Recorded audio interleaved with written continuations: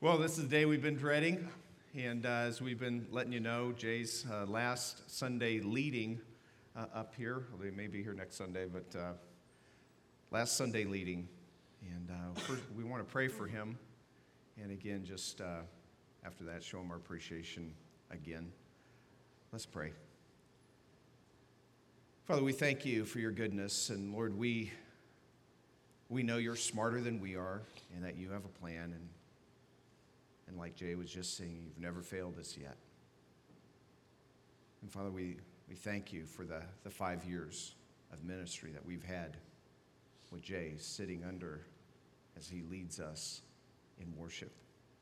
And Father, we pray that you would bless him and us during this transition.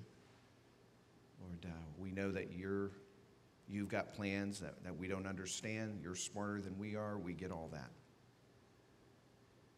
And Lord, we trust you. And God, we thank you, Lord, for the friendships that we make along the way.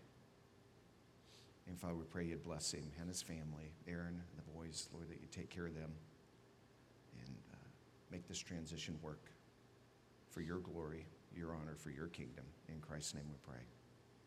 Amen. Show them our appreciation. Love you, man.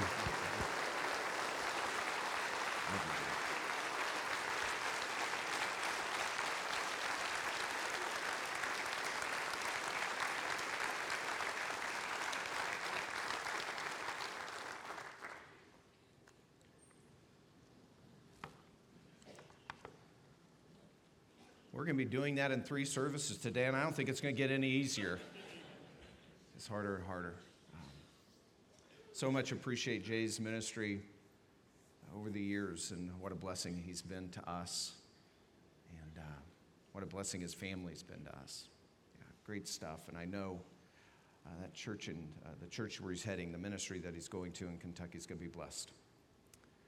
We're in a series, Viral, and we're talking about the church, and we were talking about how it got started and how it spread like wildfire, how God used ordinary people to make that happen.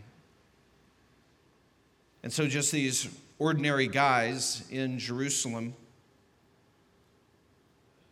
they start a movement that rocks the world and is still rocking the world today, as God transforms people one heart at a time. And we're going to pick it up in Acts chapter 5. We left off in chapter 4, and as we get there, just to paint the picture, the church it's booming. It's 5,000 plus in Jerusalem. There's an energy and an excitement. And as people have become Christians, it's opened their heart to be connected in a church like family. And they become outrageously generous and start sharing with each other. And before we get to Acts 5, I'd like to set the context by setting that up by a few verses at the end of Acts 4. And when we get to Acts 5, we're going to talk about one of the strangest events that happened in the church, but we'll get to that in just a moment.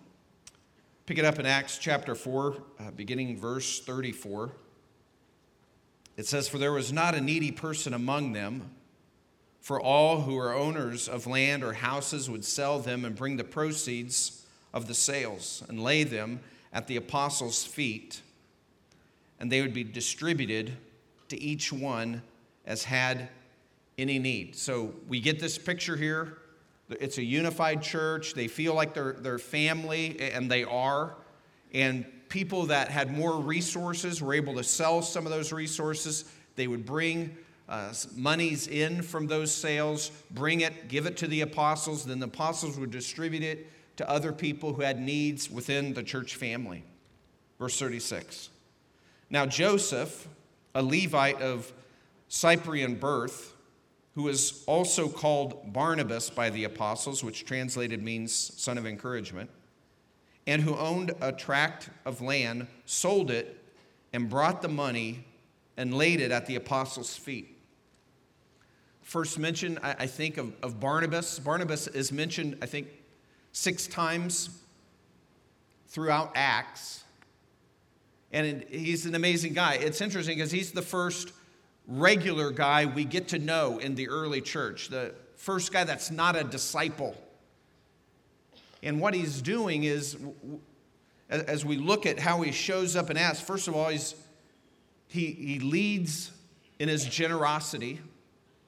Later, he's going to show up, and when Paul or Saul is converted and becomes Paul, he becomes a believer. Remember, he had persecuted the church, and so the church is afraid. They don't want anything to do with Paul, and it's Barnabas that goes and brings Paul in and says, hey, give this guy a chance. God's changed his life. Come on.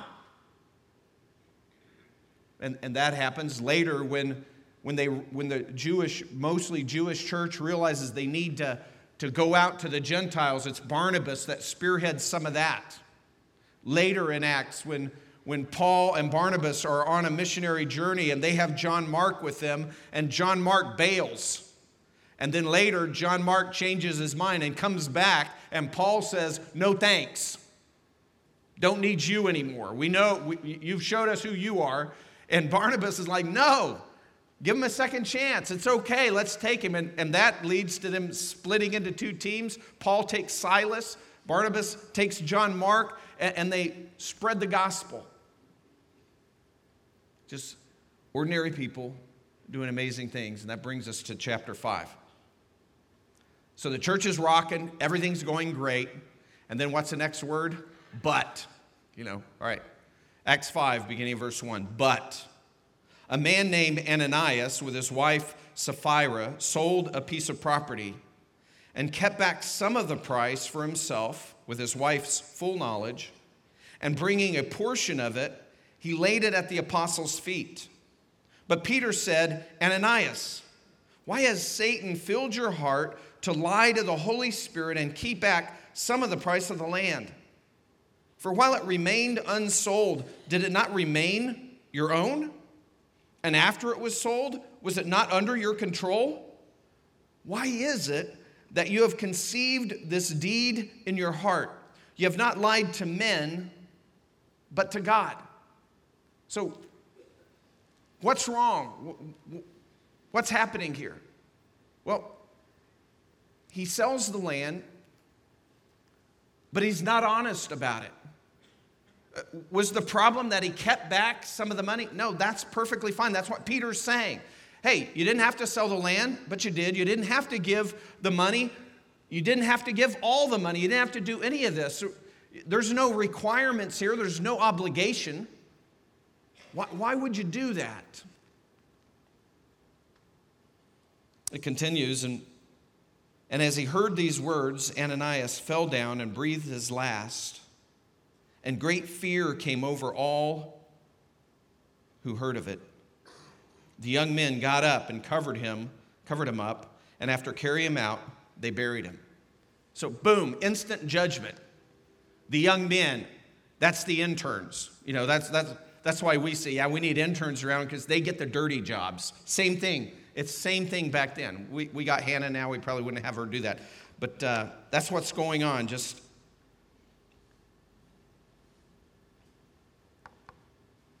verse 7. And now there elapsed an interval of about 3 hours, and his wife came in, not knowing what had happened. And Peter responded to her, tell me whether you sold the land for such and such a price. And probably everybody there is going, I mean, what would you do? They're probably going, she doesn't know. Should we say something? Or what? And Peter just asks her, and I guess the question is, wives, what would you do? I mean, this is your husband's idea, right? But you signed up for it. And so now you're being asked, and you realize, although it was deceitful what you did, now you're going to just straight up and lie about it. And a lot of times, I think women might have or wives specifically, might have the idea that, well, if my husband's, doing this. I'm to be submissive. Submission is never going against God. You can never appeal to submission to do something that God doesn't want you to do. That's not biblical submission. And all of us, wives, there's a day that you will stand before God alone and be accountable for your actions. That's going to happen to all of us, even as believers. We stand before God, judgment seat of Christ, and we give an account individually of how we lived our life, how generous we were, how well we controlled our tongue, how well we raised our children to follow God, how well we got involved in God's mission to change the world. We're all accountable that way. And there's something for us men to learn here too, especially husbands. Your sin, my sin and your sin as men, it will affect our families. It will affect our wives. It will affect our children. We just need to know that. We cannot sin in a vacuum. It will hurt the people that we love. So the question's out there, and then last part of verse 8 there, and she said, yes, that was the price. Then Peter said to her, why is it that you have agreed together to put the Spirit of the Lord to the test? Behold, the feet of those who have buried your husband are at the door, and they will carry you out as well.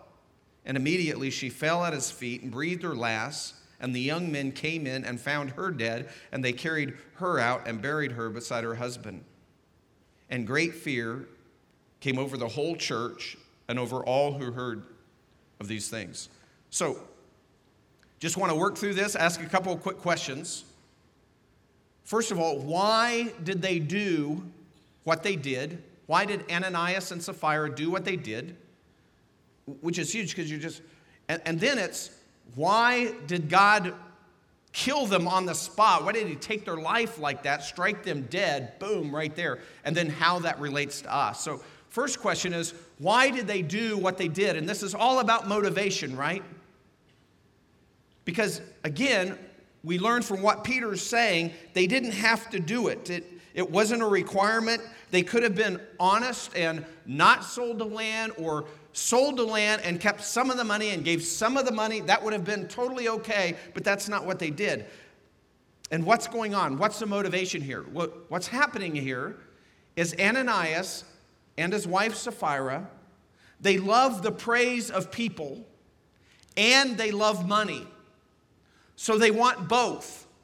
So they want the praise of people, so they get that because of what Barnabas did maybe. They get that by being extraordinarily generous, but because they also love money, they want to look more generous than they actually are, so they pretend, they deceive everybody that they gave the whole amount, but really they kept some back. There's no reason to do that except for the love of the praise of people and the love of money working on their heart. So that's the why of it. That's the motivation. And if you're filled with the love of the praise of people and you're filled with the love of money, you cannot be filled with the Spirit.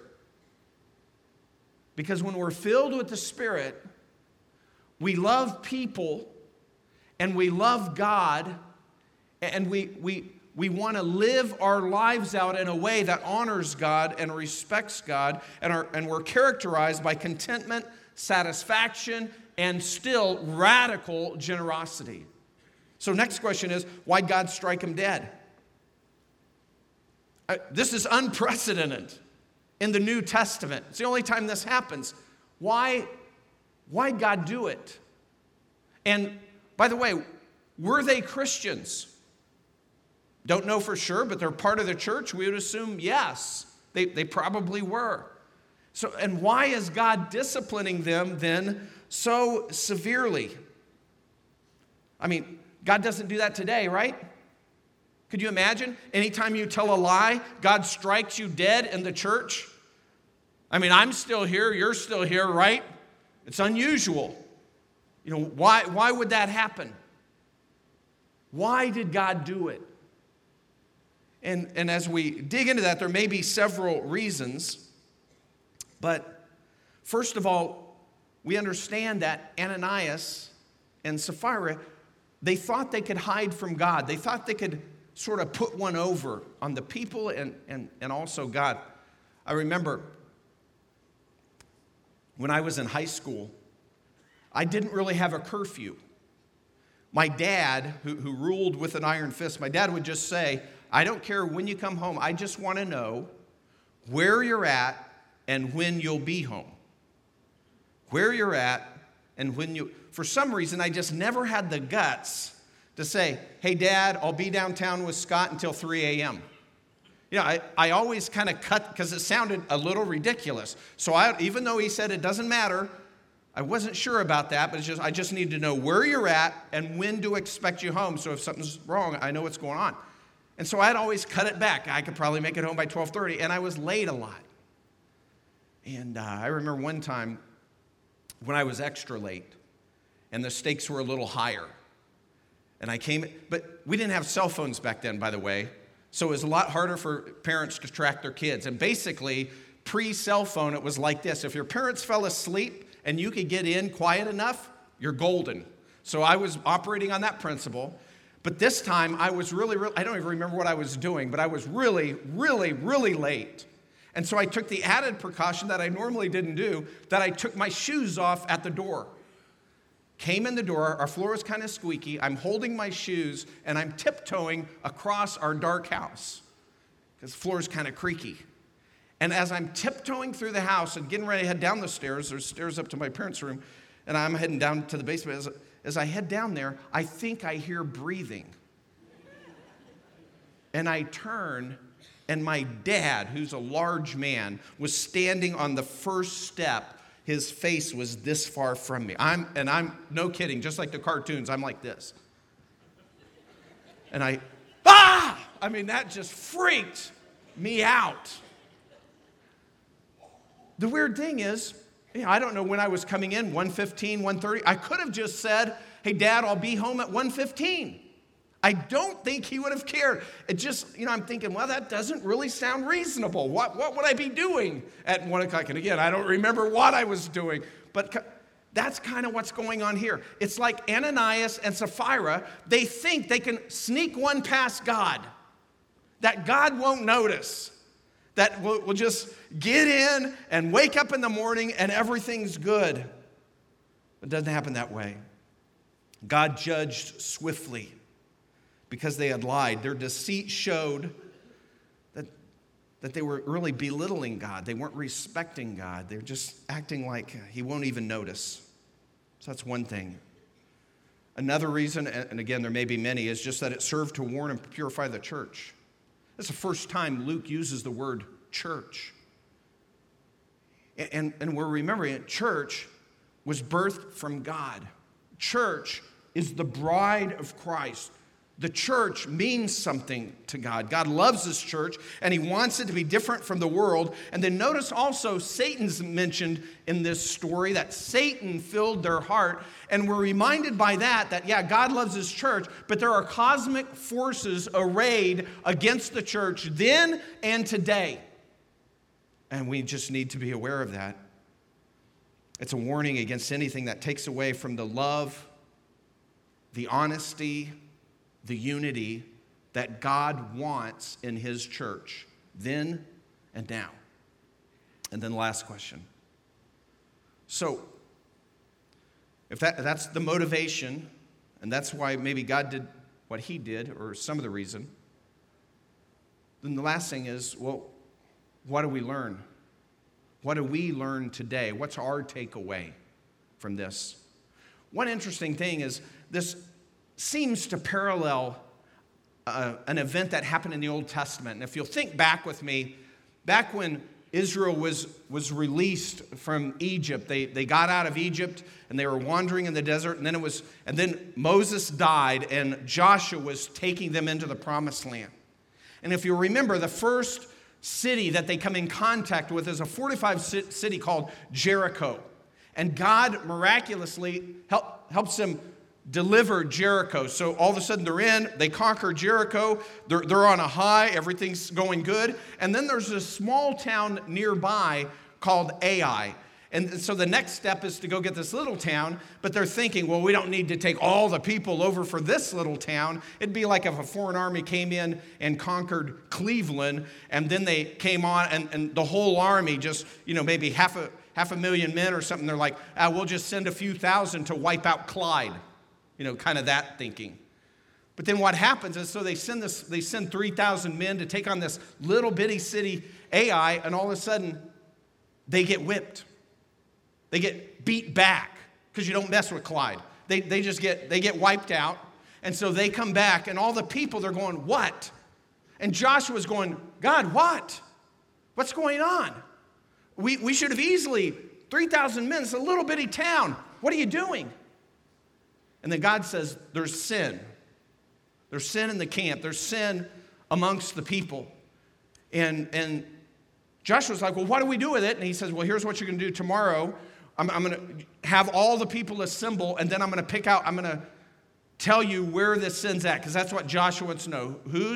Who's done this terrible thing? Because God gave them a bunch of rules about not taking any plunder. And so the next morning, they assemble the people, and God picks the tribe of Judah. All the tribes are there, tribe of Judah. And then God says, and then send the clans of Judah by. And then he picks the clan. And then the families of the clan. And he picks the family. And then the men of the family. And it comes down to this one guy, Achan. And Achan says, yes, I've sinned. And they go look in his tent, and they uncover the floor. And here he has buried the plunder, what God specifically told the people not to do. And so Achan is killed. He's judged for that. But here's the thing that I want us to catch. Achan looked like any other soldier in the Jewish army.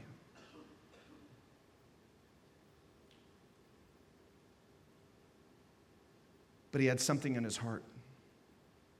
He looked like everybody else, but there was something buried in his tent that no one knew about. And really, it's the same for us. Same with Ananias and Sapphira. They probably look like everybody else at church, but God knows their heart, and God knew that there was sin in their life. God knew that they had something buried in their tent. And the question is, what do you have buried in your tent? I obviously don't know. I got my own stuff to deal with. But the point is, God knows. And sometimes we act like he doesn't, but he knows our heart. God knows our heart. The Spirit of God knows our every thought, our every action. We must look into our own hearts. For example, on this issue, from this passage in Acts 5, we look at our own hearts and say, okay, are we more like Barnabas, or are we more like Ananias and Sapphira? And we have to look in our hearts on every area of our life. Generosity, the love of the praise of people, and every other thing. Because God knows our heart, and sometimes the love of the praise of people will cause us to do things that we won't even stop and think that are actually an offense to God. God knows our heart. And then the next thing is that fear is a part of worship. Fear keeps popping up in this passage. The reaction is fear. Fear is a part of worship, and me saying that might be a little bit of an unusual idea to you, but it's true. God alone is worthy to be worshiped, and we do that. We worship him by living for him. We worship him in spirit, in truth. We worship him by bowing our hearts in submission to him. We worship him by giving. We worship him by singing about him, singing his praises, singing his glory, singing and praising him for who he is. That's all part of our worship, and we worship him in humility. We worship him out of humility, gratitude, and also fear. And when I say that, I know some people, whoa, whoa, whoa. I've been hanging around a little bit, and I thought God just oozed love like a cosmic grandparent that kind of winked when the kids were misbehaving, that he just oozed love, that everything was good. No, fear is a part of worshiping God. We have to have an understanding of God's holiness. He is infinite in love, but to love God back, we cannot even fully love God if we don't fear Him. We cannot love God like we should love God if we have not learned to fear Him for who He is, His holiness, His purity, His righteousness, and the seriousness of our sin. I think many people have never really learned to love God because you've never learned to fear God. Remember the song? Probably the most well-known Christian song is Amazing Grace. John Newton. Remember how that went? 'Twas grace that taught my heart to, and grace my fears relieved. You see, it's both sides. Grace taught my heart to fear. That's that awesome respect and reverence for God. And grace, my fears relieved. Later in Acts 9, there's a passage that talks about this a little bit. It's Acts 9:31. Listen to this. It says, so the church throughout all Judea and Galilee and Samaria, now it's expanded by Acts 9, enjoyed peace, being built up and going on in the fear of the Lord and in the comfort of the Holy Spirit. It continued to increase.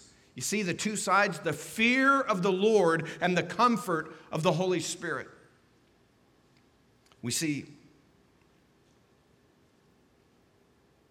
that's how we love God, by understanding Him in His holiness and also understanding what an affront our sin is to God, and also understanding that He's offering us forgiveness at a steep, steep price. Unless we understand His holiness and we learn to fear Him, we can't appreciate the love that He has for us. And if you find God's swift judgment in Acts chapter 5 is kind of offensive, it's because you're not understanding God's holiness and His righteousness and the seriousness of our sin. Really, the question isn't, why did they die? The question is, why does God allow us to live? Because we live lives, even as believers, where our sin is an affront to God. And He actually tells us this in Scripture, why He allows us to live. Scripture says because He's patient, not wanting any to perish. Scripture's telling us God's patient to give us time in order to come to a place of repentance, in order to come to Him and clean our hearts and confess our sin and repent and ask God for help to go a different direction.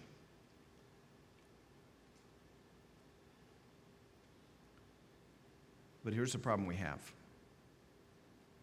Because God doesn't strike down people in the church today,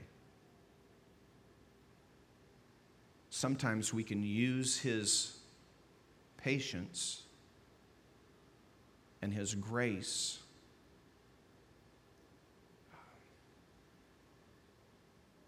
to do the wrong things. And when we do that, we presume upon the grace of God. And as believers, when we do that, if we do that consistently, then we should expect God's discipline, because God says he'll discipline his own, Hebrews chapter 12. And when we do that, we're dishonoring him. So we have this event, and maybe the best thing for us is to read about this and understand what happened, and then apply it to our lives in this way.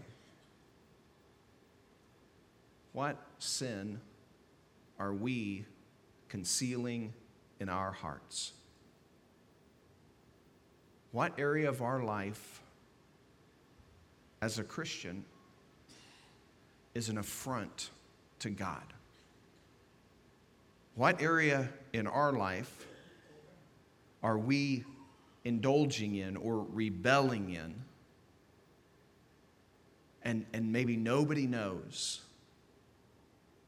but us, but God knows.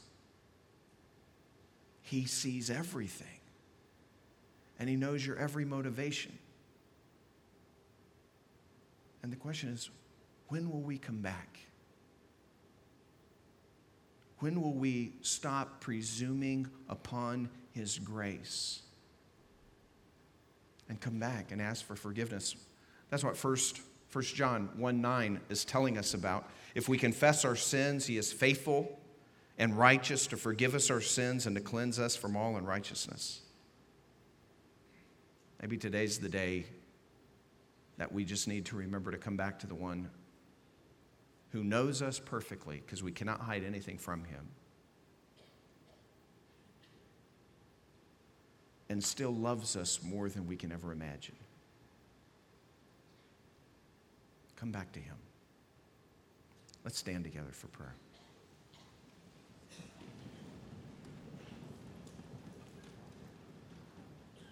Father God in heaven, we thank you for your grace, your love that you offer lavishly.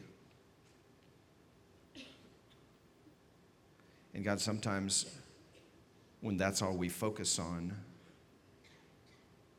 we can get caught up in living in such a way that presumes upon your grace. And God, help us not to do that. Father, I pray that through your Spirit, you would help us search our own hearts individually, realizing that we are accountable and we will be judged for our actions, not for our salvation. That's only by grace, and that's set as a believer. But we'll still be accountable for everything we do as a believer. And Father, we pray that you'd help us to get that right now. And help us to not have any part of our life that we're trying to keep hidden from you and others. Lord, that we would deal with it before you will deal with it. Give us that wisdom, Lord. In Christ's name we pray. Amen. Thanks for being here at Grace. We'll continue in our series Viral next week, and I hope to see you then. You're dismissed. Thanks.